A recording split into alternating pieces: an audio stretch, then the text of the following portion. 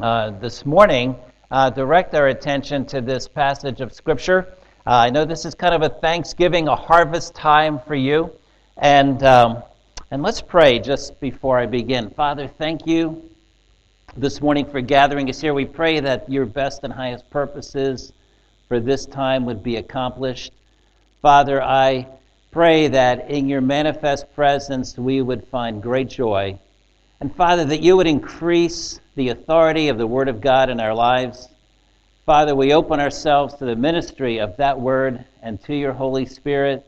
We close ourselves off to any other spirit. And Father, we pray over this time, let your kingdom come and let your will be done. In Jesus' name, amen. Amen.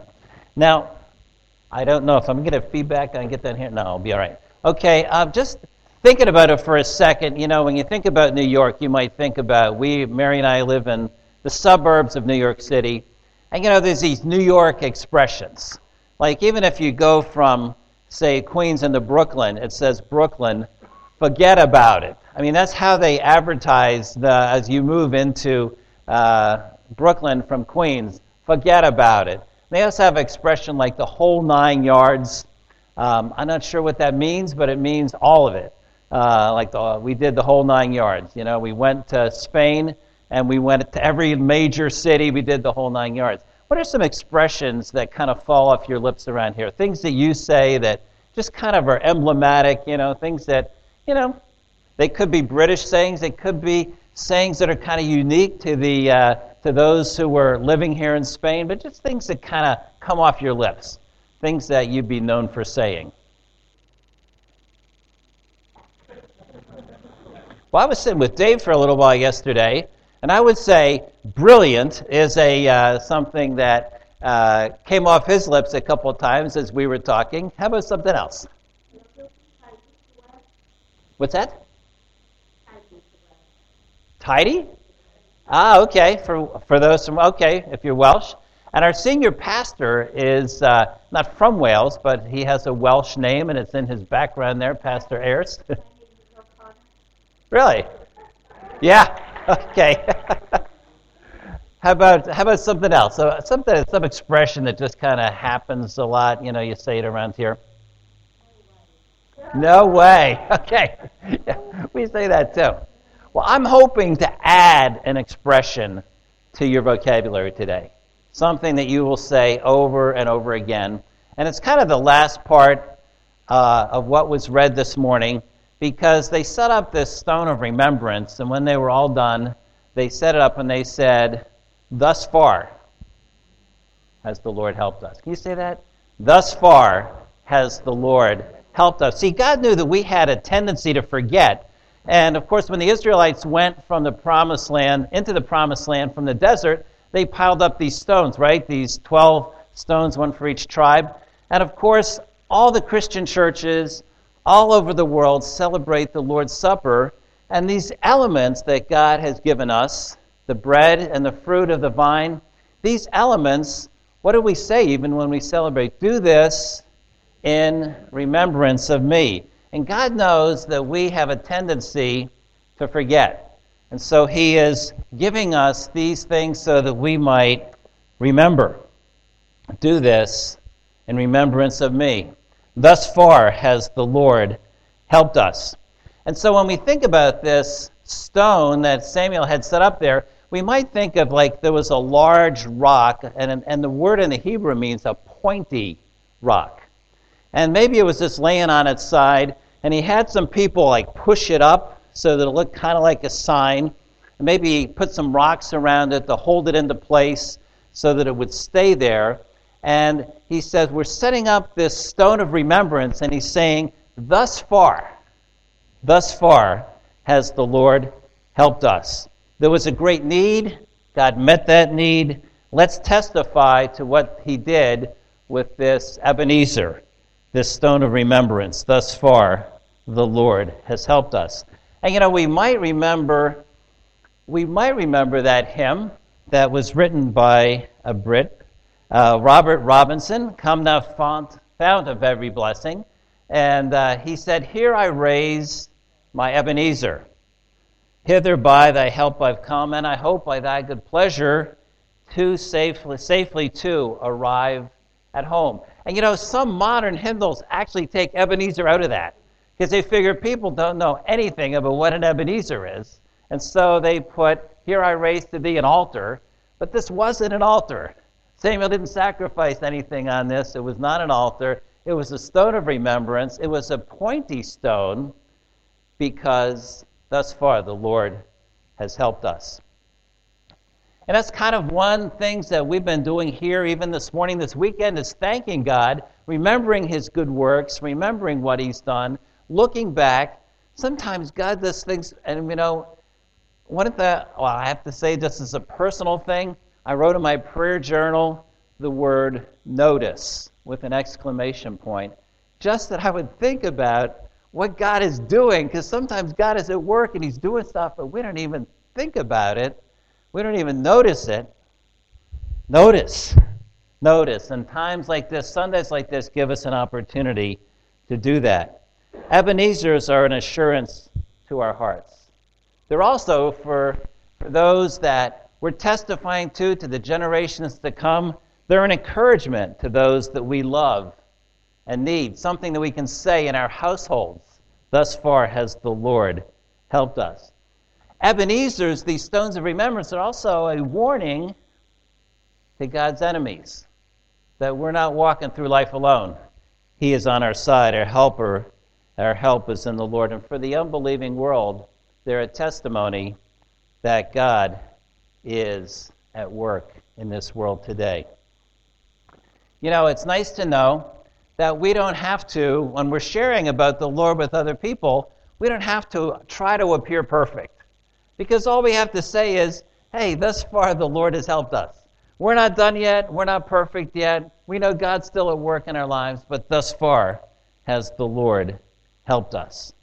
Now, if I gave you all a piece of paper shaped like a rock of remembrance, what do you think you would put on there? And under it write, thus far the Lord has helped us.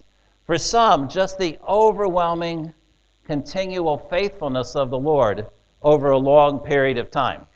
And you'd say, thus far has the Lord helped us. And for others, it might resemble the circumstances of this scripture. You might say that there was a great battle, not a physical battle perhaps, but maybe a battle where the enemy was a habit or a life-controlling habit or substance, so life-controlling that in the past we would say we lost battle after battle after battle to that. But now, by God's help, thus far has the Lord helped us. And it may not have been that kind of enemy, but it might have been a disease, something that has been a very difficult and hard circumstance. But we're on the other side of it now, and we look back and we say, thus far has the Lord helped us. And maybe we're right in the middle of the struggle, and we haven't seen the full victory yet. But we can say, thus far has the Lord helped us. These past victories bring glory to the Lord and confidence to those who are putting their faith in him. And even as we look to the past to remember these, the proper use of an Ebenezer is to guide us about our future. Now, I don't know, this is a little obscure in the passage here, but as we look at this, it says that he set up this stone. When the Israelites were chasing the Philistines, they chased them from Mizpah to Beth-kar. Okay, and if we were going to put that into the current topography here, we'd say they chased the Philistines from Torah V'Heho. No, now you got me messed up, because from here to Cartagena. And Samuel set up a rock of remembrance on the road from here to Alicante, saying, thus far has the Lord helped us. Why did he do that? He didn't want to make a shrine out of the battlefield. He didn't want to say, oh, this is where God was great. He put the stone not where the victory occurred, but he put the stone not where they were, but where they were going, so that they would see it and remember it and say, thus far has the Lord helped us. Not that God was great once, and soon he'll come back and he'll be great again, but guess what? God is great now. Expect something from him now. And he didn't say, this is where the Lord helped us. He said, thus far the Lord has helped us. And so an Ebenezer is not an endpoint. It's pointing the way forward because thus far has the Lord helped us. Thus far has the Lord helped us. We're on a journey. We're moving. And we have this monument of faith. And it's so important that we mark out these times because, see, our lives have to overflow into the generations to come. What's happening, the victories that God brings in our life are not just for our benefit, but they're to show the generations to come the glory of God. Even as the psalmist wrote, "O God, from my youth you have taught me, and I still proclaim your wondrous deeds." From my youth you taught me, and I still proclaim your wondrous deeds. So even to old age and gray hairs, O God, do not forsake me until I proclaim your might to another generation, your power to all those who come. We want the generation to come to know that our God is a great and an awesome God. And to those who are in that generation, who are here this morning, I would say, do not let your spiritual heritage be a burden, but let it be a foundation. And let history be your servant, not your master. Not your master. So we set up stones.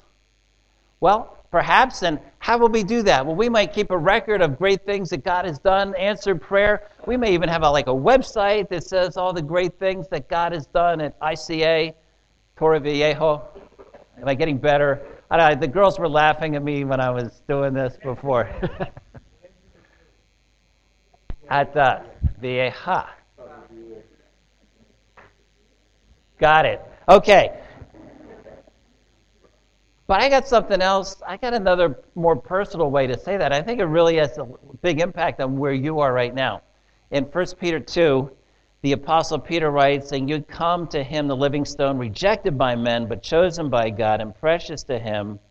You also," that's Jesus, "you also, like living stones, are being built into a spiritual house to be a holy priesthood, offering spiritual sacrifices acceptable to God through Jesus Christ." Guess what? You're the Ebenezers. You're the living stones. And God has placed you where he's placed you so that you can testify to the great things that God has done in your life and to be a testimony of God's work in your life. He has purposely placed you in the way of those around you. Here in Spain, God places you not in the place where all the battles were fought, but where others can see you and be influenced for the Lord. Your life elevates the name of Jesus and gives testimony to the fact that thus far has the Lord helped us. And I want to say this, that story about what God did in your life 15 years ago, it might be perfect for today. It might be. But I want to say we need people to know, if that's all you got, you're stuck. If thus far the Lord has helped us, for you is pretty much where I was last year and the year before, it's not going to cut it. Because the world needs to know that God is real right now. And God wants to use you now and each day. God used a word that meant appointed stone. And time kind of rounds us off and makes us less. We're not going to have that pointed testimony to the world if we're not continually receiving from God and then testifying to what he has done. I am with you always, Jesus said.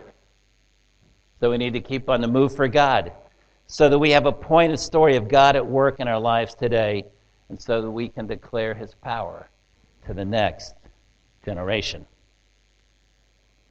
Well, maybe you'd feel like, well, I'm not sure if I can really expect that kind of action in my life from God. I feel like I'm kind of falling short. Well, if we have more time to look back into that passage today, you'd see these Israelites were not living great, faith-filled, wholesome lives up to that point.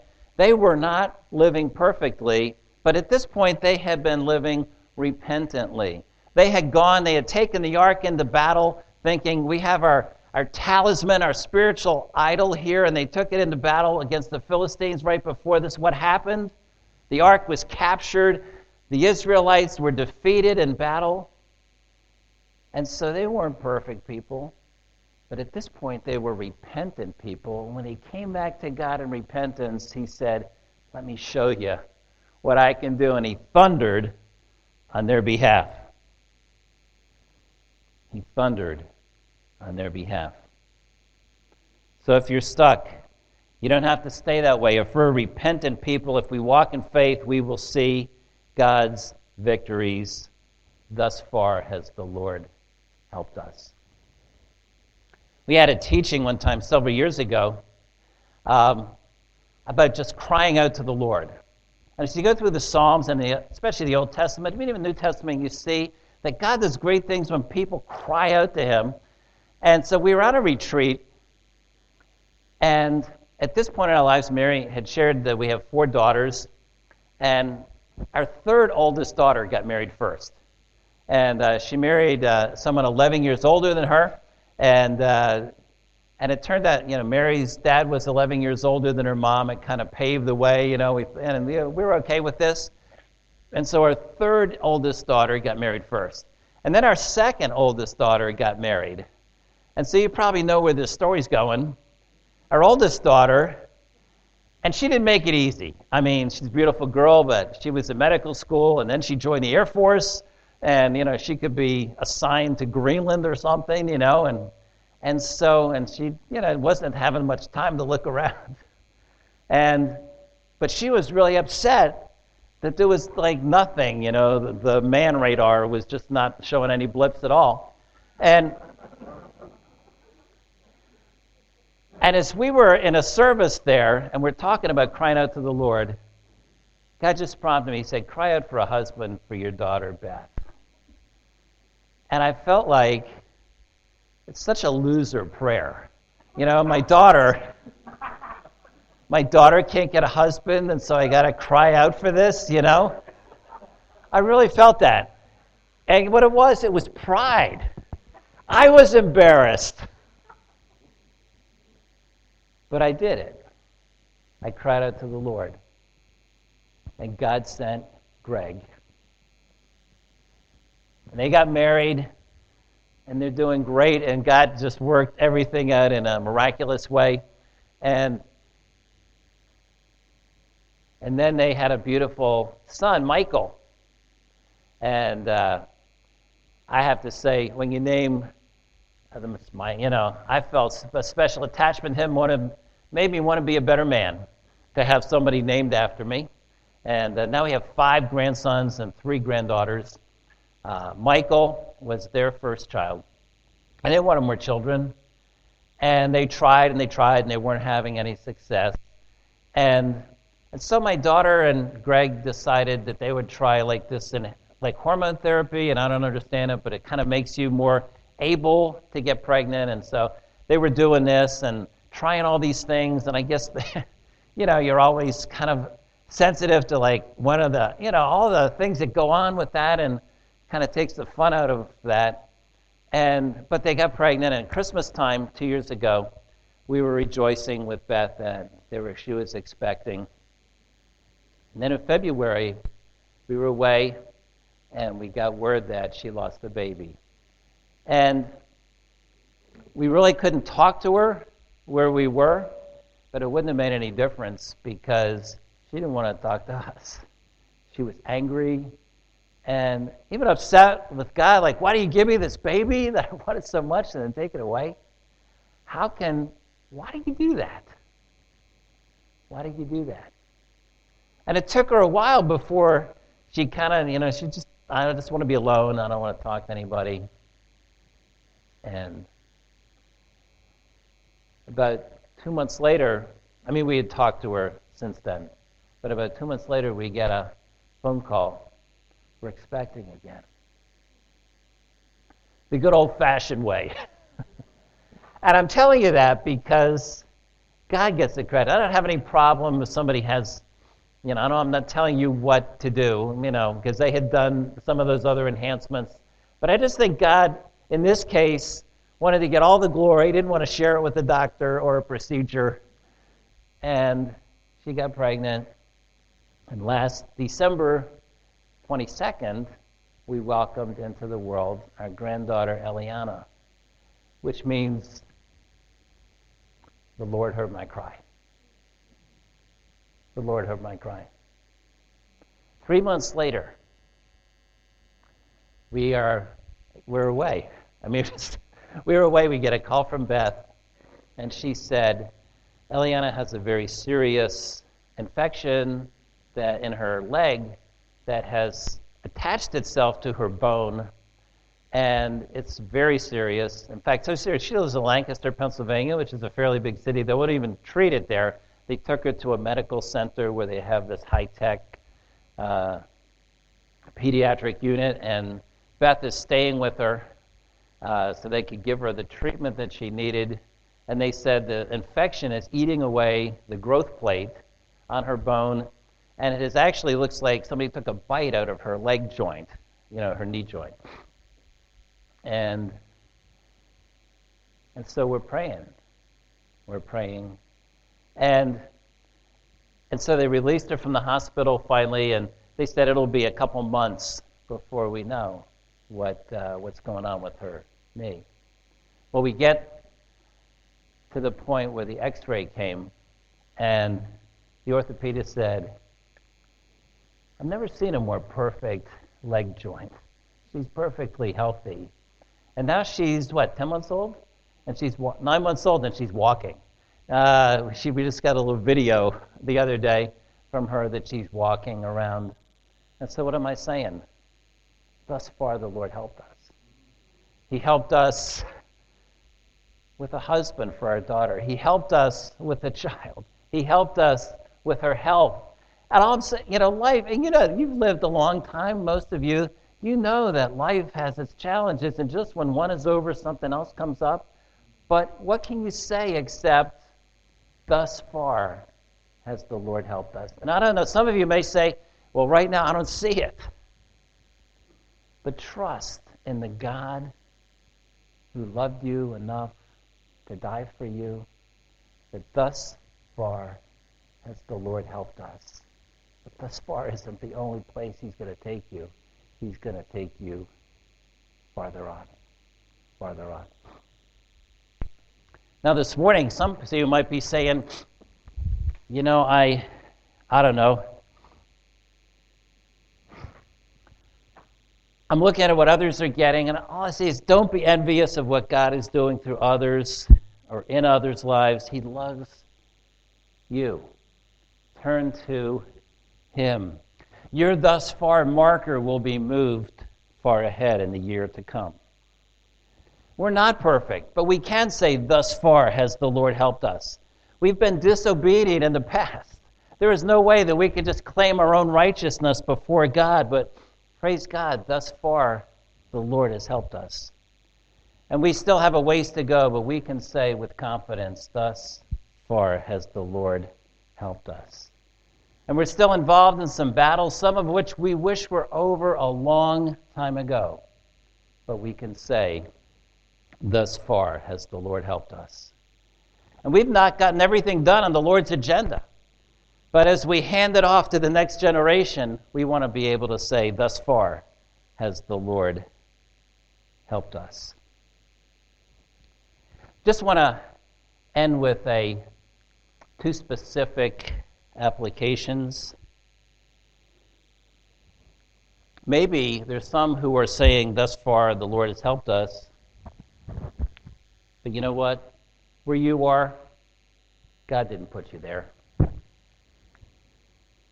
That isn't where God wants you to be. Maybe you're in a place of unforgiveness or bitterness. Maybe you're in a place where you have been proud or unwilling to take some next step that God has marked out for you. And you can't say thus far the Lord has helped us because you know I'm not where I'm supposed to be. But I do want to say this. The God who loves you, if you're still drawing breath, God has a place for you. And the other group that I would say is, some of you would say, the thought of God as your helper is so foreign to you. And you're not saying the Lord has helped us, but you could be. Maybe you're just kind of hoping for the best. The picture you see of God is maybe God looking down, maybe his arms folded, but basically you think, I'm on my own. Sometimes you really want to please God. At other times he may seem irrelevant or even hostile to your happiness. But the cross assures us that that is not the case. God demonstrates his own love for us in this: while we were still sinners, Christ died for us. He entered this world. He gave himself for sin, for your sin, and for mine. And repentance means to stop trusting in what we could do to get to God and receive by faith his gift of eternal life in Christ. He has paid the price for your admission. He even got you here today to hear about these Ebenezers. He has helped you to get under the teaching of the Word of God.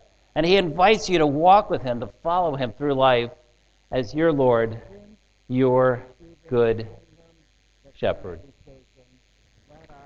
My second daughter, Molly, moved to Indiana last year, farther away than she had lived from us, and her oldest son, who's 6, Sammy, was such good friends with her oldest grandson, Jake, who's 7, and Jake called up Sammy the other day and said, "Sammy, I'm coming out to visit you," and he hasn't seen him.